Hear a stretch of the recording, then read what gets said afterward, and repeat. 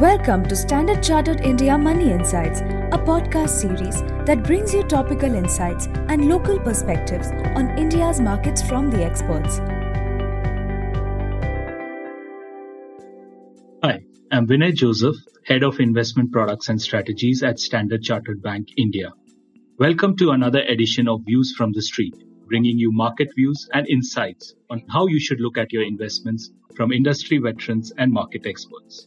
Today, we are joined by an industry veteran who needs no introduction, Mr. Prashant Khemka, founder of White Oak Capital. Thank you, Prashant, for taking time out and joining our podcast. Thank you, Vinay, for having me here on your podcast. So let's start with the most pressing question, which is on most investors' mind. We've seen a lot of global headwinds, but despite that, Indian markets have been quite resilient. In fact, been among the only few who are closer to the all-time highs. Do you think that equity markets have priced in all these key headwinds, like slowing global growth, higher inflation, interest rates, and geopolitical tensions? Certainly. No, this is certainly an important question. But I like to say, Vinay, that oftentimes even the most important questions don't have any answer. And they don't necessarily need to have an answer. So these are like imponderables, which are not merely difficult to have an answer to, but are impossible to have an answer to. And then there's an important distinction between what is difficult and what is impossible. Impossible being something that is just not doable. So it's more like a coin flip where, your likelihood of being right is 50% and you don't know when. So with that as caveat, I would say that our approach is to always think of the market as factoring in the macro concerns, macro considerations. And at this time, I think those concerns that you mentioned about global growth, inflation and interest rates and so on, and geopolitical tensions, those are more acutely being felt around the world. And India at this time, the market seems to believe is more isolated or insulated from those, though no market or no country in today's day and age is completely isolated or insulated, but the impact on India is expected to be much lower. So global growth, while there is a overcast of pessimism around the world in developed and EM world, in India, everyone is quite buoyant. It's a very optimistic and upbeat mood amongst businesses. Similarly, while inflation and interest rate pressures are there in India as well, but nowhere anywhere near what is being felt elsewhere in the developed world. Because remember, when we have 7-8% inflation, that's in context of 5% average inflation that we've always had over the last 20-30 years, 5-6%, right? So 7-8% does not feel that much different or that much painful. Whereas for Europe and US, which are used to 0-1-2% inflation, a 7-8% inflation is very troublesome. And the reason I think why India has not seen such a strong inflation relative to its normal is also in great part, in my view, though I'm no economist, but in great part to do with the consumption basket and the differences in the underlying basket. And then geopolitical tensions you mentioned, again, India right now is being considered more as a safe haven, which is a somewhat of anomaly over time. India has not been generally regarded as a geopolitical safe haven, but what's going on right now in Europe, which is generally considered as a safe haven. What's going on, the tension between China and Taiwan. All these end up making India a relatively safe haven. So companies in US, Europe and elsewhere are looking at India positively in terms of a sourcing base, because every board, every company are planning for, contingencies and business continuity planning and all. And India is considered now as a safer place to source from. And that also is benefiting India. So I would say, yes, the market is upbeat and positive because the market believes on all these factors that you mentioned. India is relatively better off, even if not insulated from what's going on globally.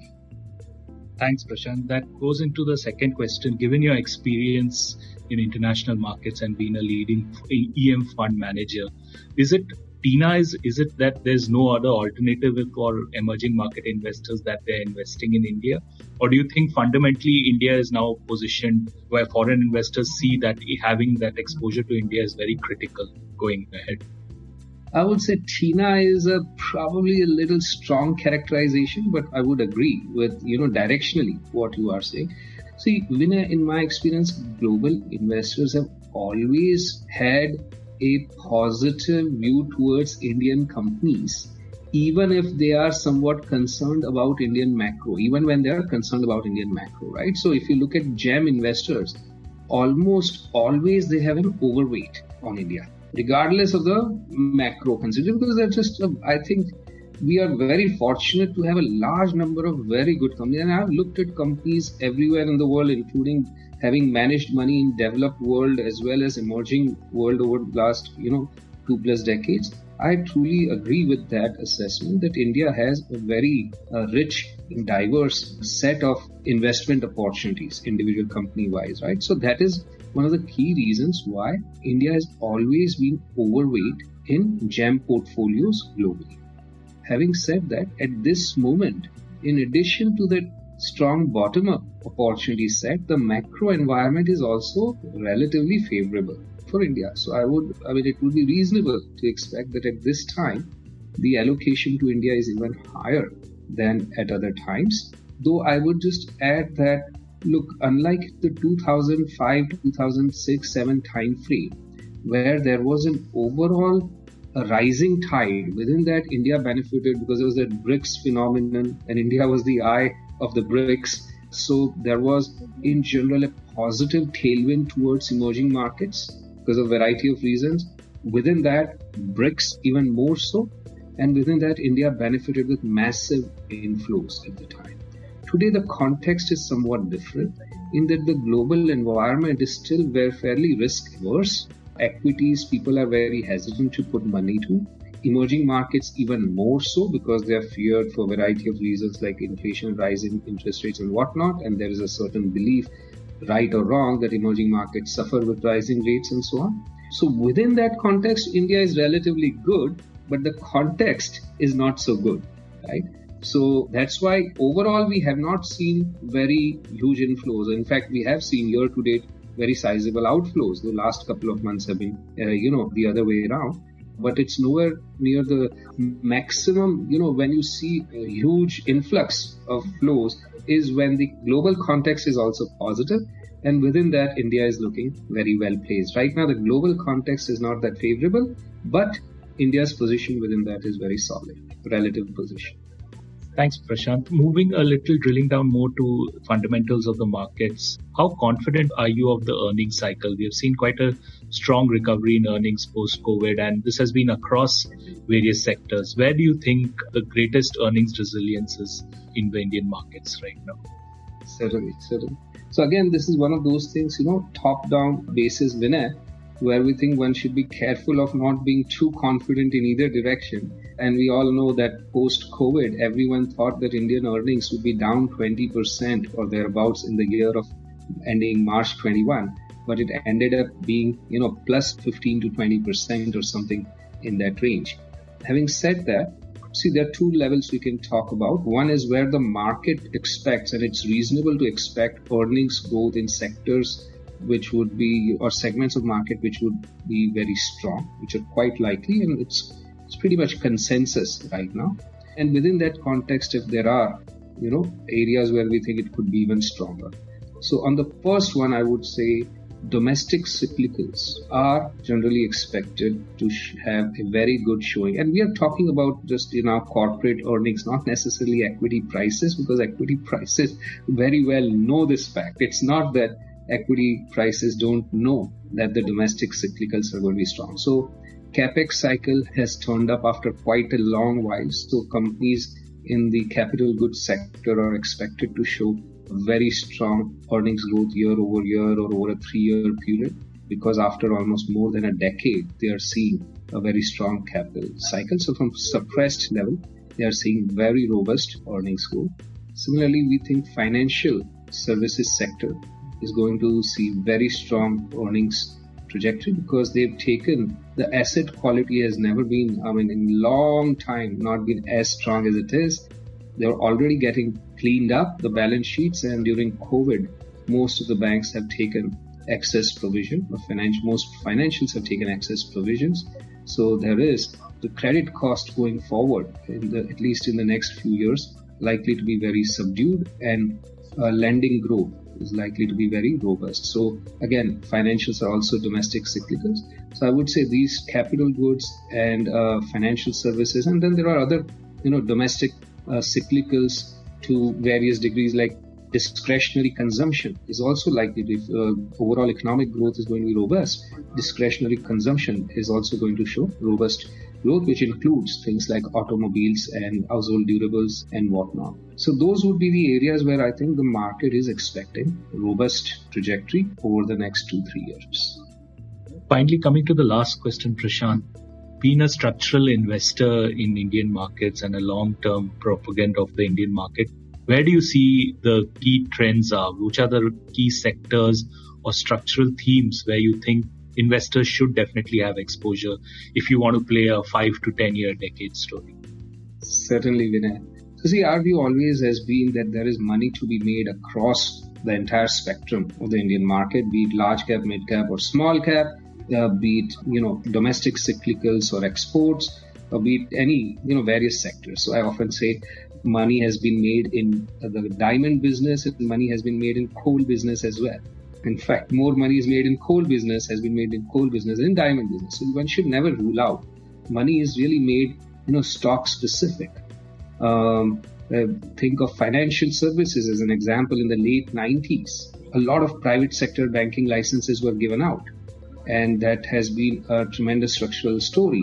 But a lot of those private sector banks have gone nowhere. In fact, had to be bailed out or shut down, basically bailed out.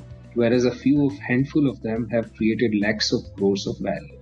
So the most money has been made in stock-specific investment rather than, thematic or sectoral. Given that caveat, I would say where our team finds most attractive opportunities, and it's more or less, been the case for a long time period, is to begin with private sector financials, because there are some outstanding franchises there run by very strong managements who are not just best in class within the Indian context, but best in class compared to anywhere in the world, global emerging markets or developed markets, right? So strong structural macro backdrop for the country over time. Within that, low credit penetration. Within that, continuous and structural market share gain from public sector to private sector. Within that, relatively, comfortable. I won't say it is competitive, but it is, manageable degree of competition, and some outstanding managements make the sector very attractive for stock selection. And our team has always found a lot of very good individual stock picking opportunities in private sector financials. So that's one I'd like to highlight. Second, more broadly, consumption. As the economy grows structural, we are talking structural here, right? Vinay. So if the economy overall grows, mid to mid-high single digits, then discretionary consumption in particular over time would have very structural tailwinds. And there too, compared to anywhere in the world, I say India has some of the finest companies, some of the finest business models, very well run, many a times family owned businesses, entrepreneurially driven businesses, small, mid, large, and of every, variety. And we do almost always find a lot of strong alpha opportunities in consumer, or more particularly discretionary consumption.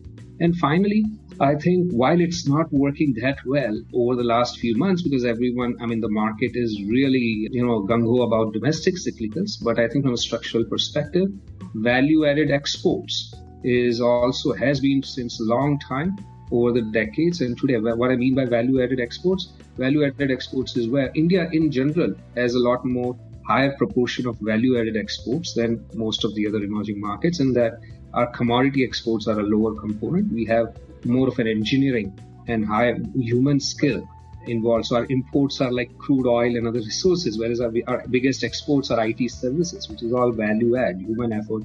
So be it IT exports or pharmaceutical exports or chemicals exports, because we don't just do bulk commodity type chemicals, but these are value add, specialty chemicals and so on. And also engineering goods exports. So value added exports, again, selectively, many of these companies have done very well in the past and would continue to do so over the coming decades. So these three areas, private sector financials, discretionary consumption, and value-added exports is where our team has always found, and the areas structurally remains the case that there are a lot of investment, attractive alpha opportunities.